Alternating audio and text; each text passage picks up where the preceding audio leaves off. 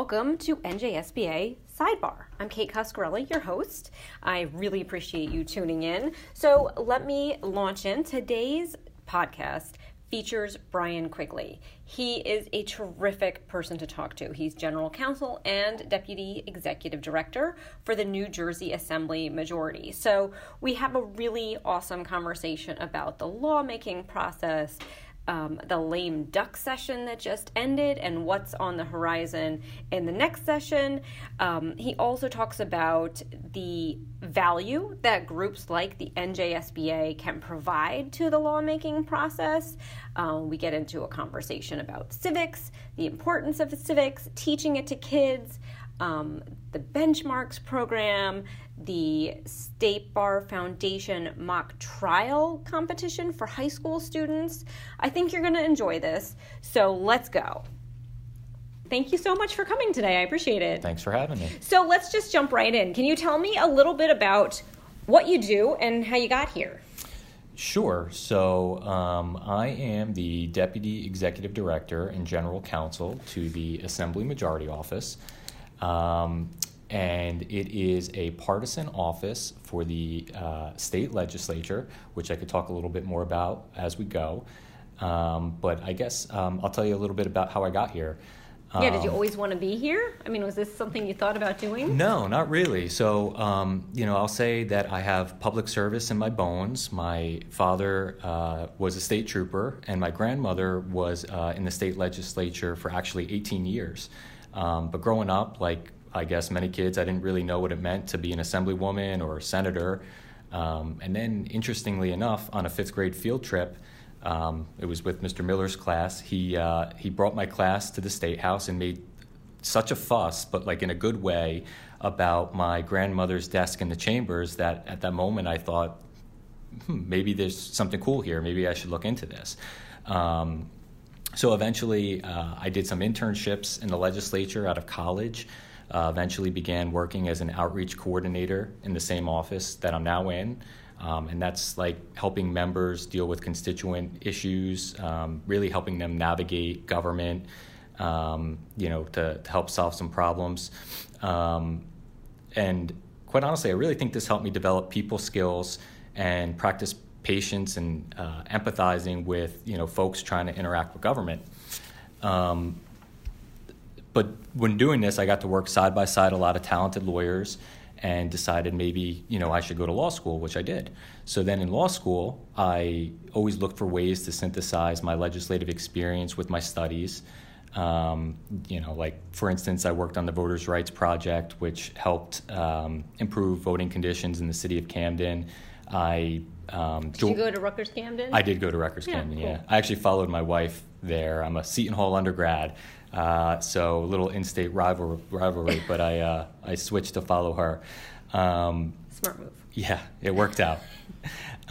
So I joined the Journal of Law and Public Policy. I did a fellowship with the Rutgers Eagleton Institute of Politics, and really kind of synthesized my legal studies with policy and politics. But when I graduated, I actually did the traditional path, and I went and I worked for a great judge, and then went to firm life, where I practiced civil general defense work. And honestly, I love the people and I love the work, but I wasn't super into the subject matter. And if I'm being truly honest, I missed the politics a little bit. Mm-hmm. So when I got the opportunity to rejoin the legislature in a legal capacity as deputy general counsel, that would have been in 2014. I jumped at it. So what's it like working here? What is, how big of a staff do you have? How many lawyers are here? Sure. So, working here every day is different, but it's that's a blessing and a curse, right? A blessing and a curse at the same time. For sure. Yeah. But it's really cool being able to say that I work in an institution that's more than 200 years old. Yeah. Its authority has been defined by 3 separate constitutions. After the 66 Constitutional Convention. We went from 21 to 40 districts for the Senate and 60 to 80 members for the Assembly. So there's just lots of people of all geographic areas of the state, walks of life that I get to work with on a daily basis. Oftentimes, as you can imagine, things can get pretty contentious working with so many elected officials and staff. Because you must constantly be trying to balance the needs of various members and the issues that they want to pursue. Definitely, for sure. But at the end of the day, I do think that each one does have their best interest of their constituents in mind. And the truth is, we do have to find a way to work together to create impactful public policy. And there's always new issues coming down the pike, whether it's vaping or the use of facial recognition by law enforcement. It's pretty challenging and rewarding at the same time. Yeah, and how similar is it or not, I guess, to law firm life? Do you have lawyers working with you? I mean, you're not writing briefs. Right. So I work with a very small legal team. There's about 4 of us total, and we help our members craft and review legislation for legal issues. We work through ethical issues with them as well, manage outside counsel when necessary on certain matters. We're responsible for handling OPRA requests, and we provide counsel on constitutional and legislative process issues. So we're not really writing legal briefs, or we're not in court. If we are, it's a bad day. But we do get to maintain, that sort of legal analysis in reviewing legislation and then, working through the legislative process as well. Yeah, and so working through the legislative process, so there's the partisan offices down here in Trenton in the State House. So tell me a little bit about how that works and how you work together to, as much as possible. Sure. So the partisan office that I work for is the Assembly Majority Office, and we serve the Speaker and the 52 members of the General Assembly. Who are currently Democrats. The majority, right, correct, yeah. Yep. And the Assembly Minority and the Senate Majority and Minority caucuses also have similar offices. And quite honestly, it was really the development and expansion of these partisan offices, along with probably one other institutional change that I think elevated the legislature to a co-equal branch of government with the executive. These offices help, again, in devising policy perspectives, as we just discussed, provide legal review on proposed legislation. We work with the media, coordinate the legislative process with members, again, provide constituent relations work, and, it's really just become a lot more contemporary in terms of an office. Yeah, and so how did... So in addition to all of the things you do, you also work directly with committees, right? Right. So that's actually probably the other institutional change that I think that put us on par with the executive. So the committee, the expansion of the committee, really in the 70s, allowed the legislature to solicit more expert testimony and really develop expertise in particular areas that translate into leadership for the full body. What was the change that happened in the 70s? Was it just something that, was there an actual change? Really just the committees started meeting more. Got it. So there have always been committees, but, they started meeting more regularly and, having more of a form to their hearings. They solicited expert testimony. Today we have, I think there's 29 or 30 standing reference committees. I've been fortunate enough, I've been able to staff the Health and Senior Services Committee, the Environment and Solid Waste Committee, State and Local Government Committee. The Speaker just created a new committee last session called Science, Innovation, and Technology, which is really cool. That's actually chaired by a plasma physicist. And I staffed that for first few months of its inception. Do you get to pick, or do you get assigned? We get assigned for the Gotcha. most part. I most recently I staffed the Judiciary Committee, which has kind of been a tradition for the General Counsel to do, and that was a very heavy 2 years, but fun at the same time. And then the Senate has approximately, I think, 20 committees, I believe, less members, less committees. Right. And so we just you just alluded to a two year swing. So we just got through that, right? So we're in sort of a transition period happening. So maybe you can tell me a little bit about that transition, going from the end of one cycle to the start of another. What is it like to live through that? They call it the lame duck session, right? Right. So, the legislative calendar is pretty grueling. In New Jersey, we're a part-time legislature, but not really, in that, it's part-time in the sense that members have and often do hold other occupations other than assemblyman or woman or senator. But the schedule is pretty rigorous. So in January, members are sworn in. So we just had that. And we begin developing legislation and doing the committee work process. By April, they're considering the budget, which already needs to be passed by June. And then remember, in the following year, the members need to campaign again for their seats.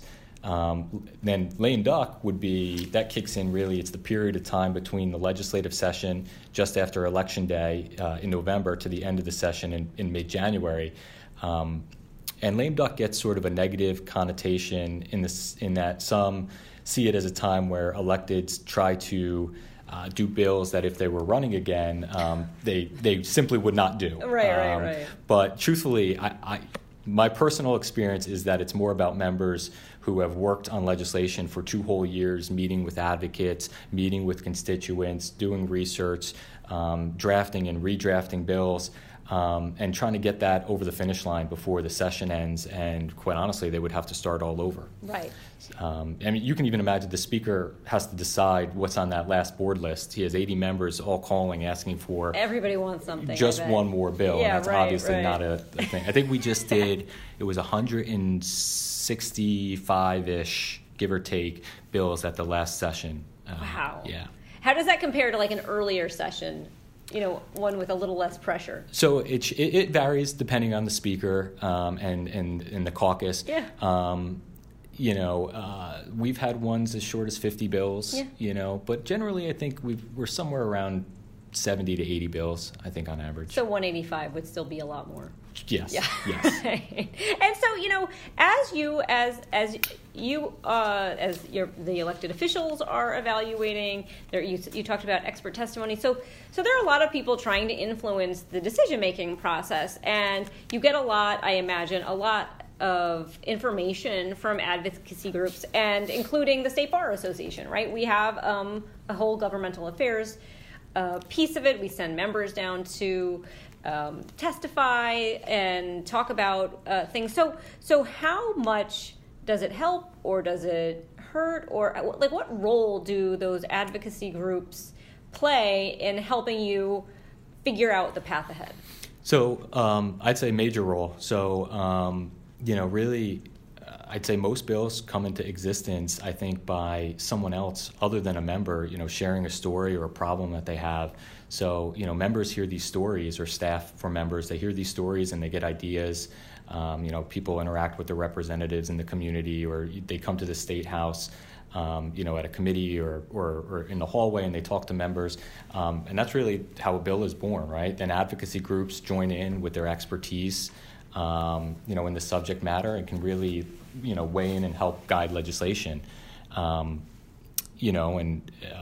Quite honestly, that's most of the work in crafting policy, is that, someone requests a meeting, or they come to a public hearing and they provide, statistics or stories, and, ask for amendments, and sort of negotiating and working back and forth of those things.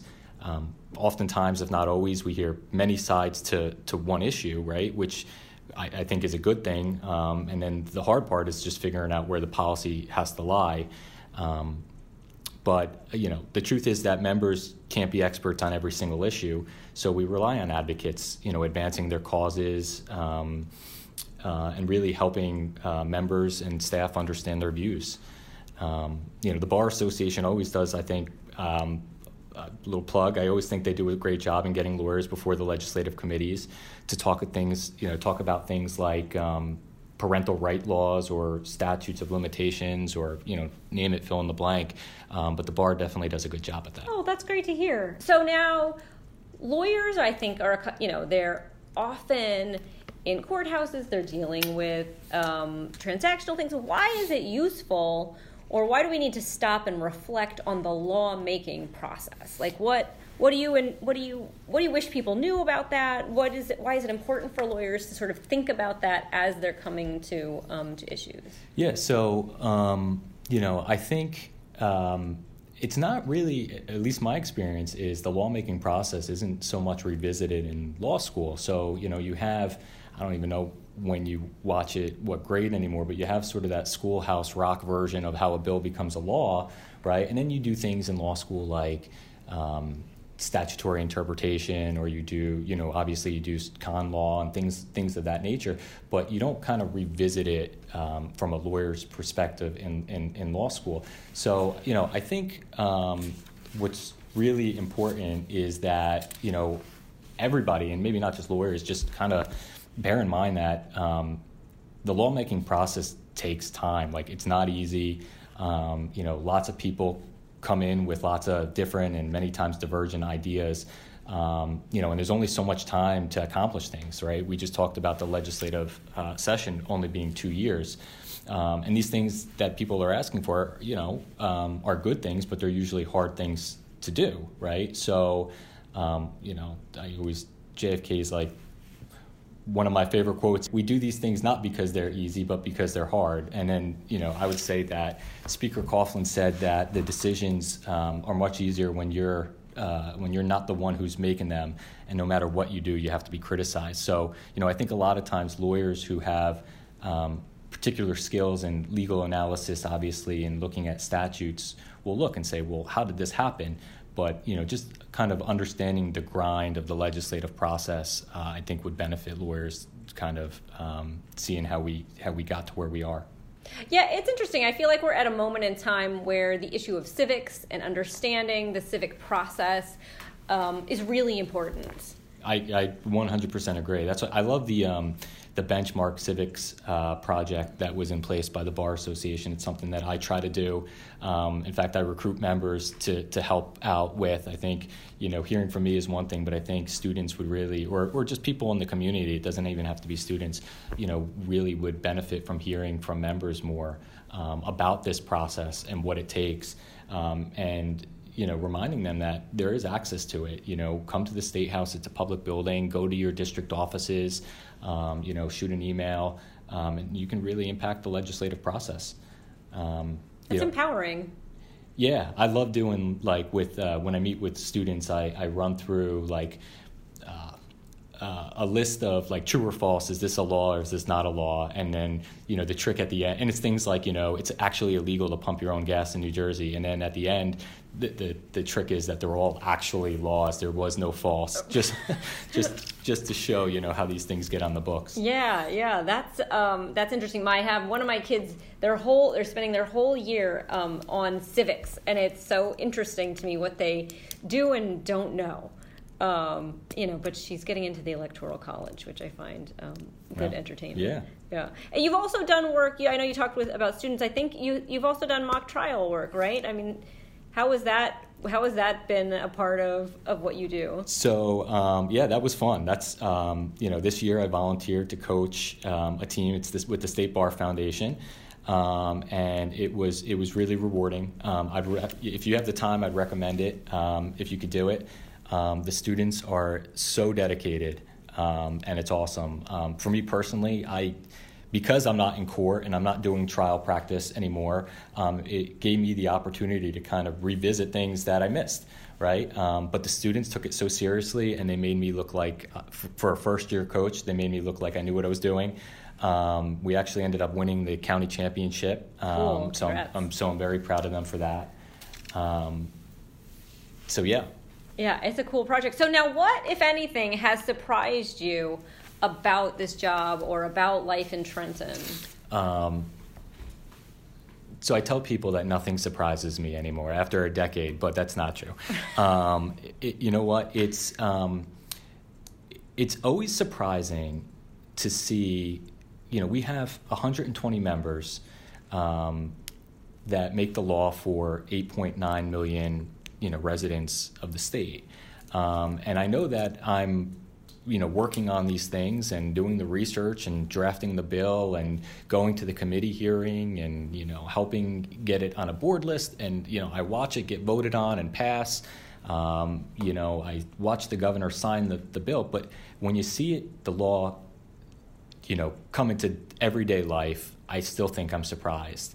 There's been some big changes lately. I mean, you guys have seen a couple of big ones come through, right? Oh, for sure. So the most recent 2018 legislature had a historic which is the one year. that just closed. The one that just closed, yeah. Right? Yeah. So we did things on pay equity, increasing the minimum wage, passing earned sick leave and expanded family leave, tackled maternal health issues and infant mortality, revisited medical cannabis, did some stuff on gun safety issues. There was a driver's license expansion. I mean, it goes on and on. I think a lot of it comes from the part of maybe pent up demand for a lot of these things. They've been kind of sitting in the hopper, but when you have both houses and the governor being of the same party now, these things can kind of be brought to the forefront. Yeah, that must be satisfying to partake in. Absolutely, it really is. Yeah. Well, thank you so much for your time. Is there anything I didn't talk about that you wanted to mention? I'd just like to thank you and the Bar Association for always being, able to provide expert testimony on areas. I mean, as I mentioned, the lawyers that I work with and the members, we can't be experts on everything. And, the Bar Association just has so many tremendous lawyers doing all sorts of different practices. So, you guys always answer when we call, and so I'd like to thank you guys for that. Oh, you're welcome. We'll keep answering, I promise. Thank you. Thank you so much. Thanks so much. And that's our show for today. Thank you so much for tuning in. Please, as always, follow us on all of our social media channels. We're on YouTube, Instagram, Twitter, and LinkedIn. And you can always send an idea or a suggestion for the podcast to askthenjsba@njsba.com. Thanks again for tuning in. Bye.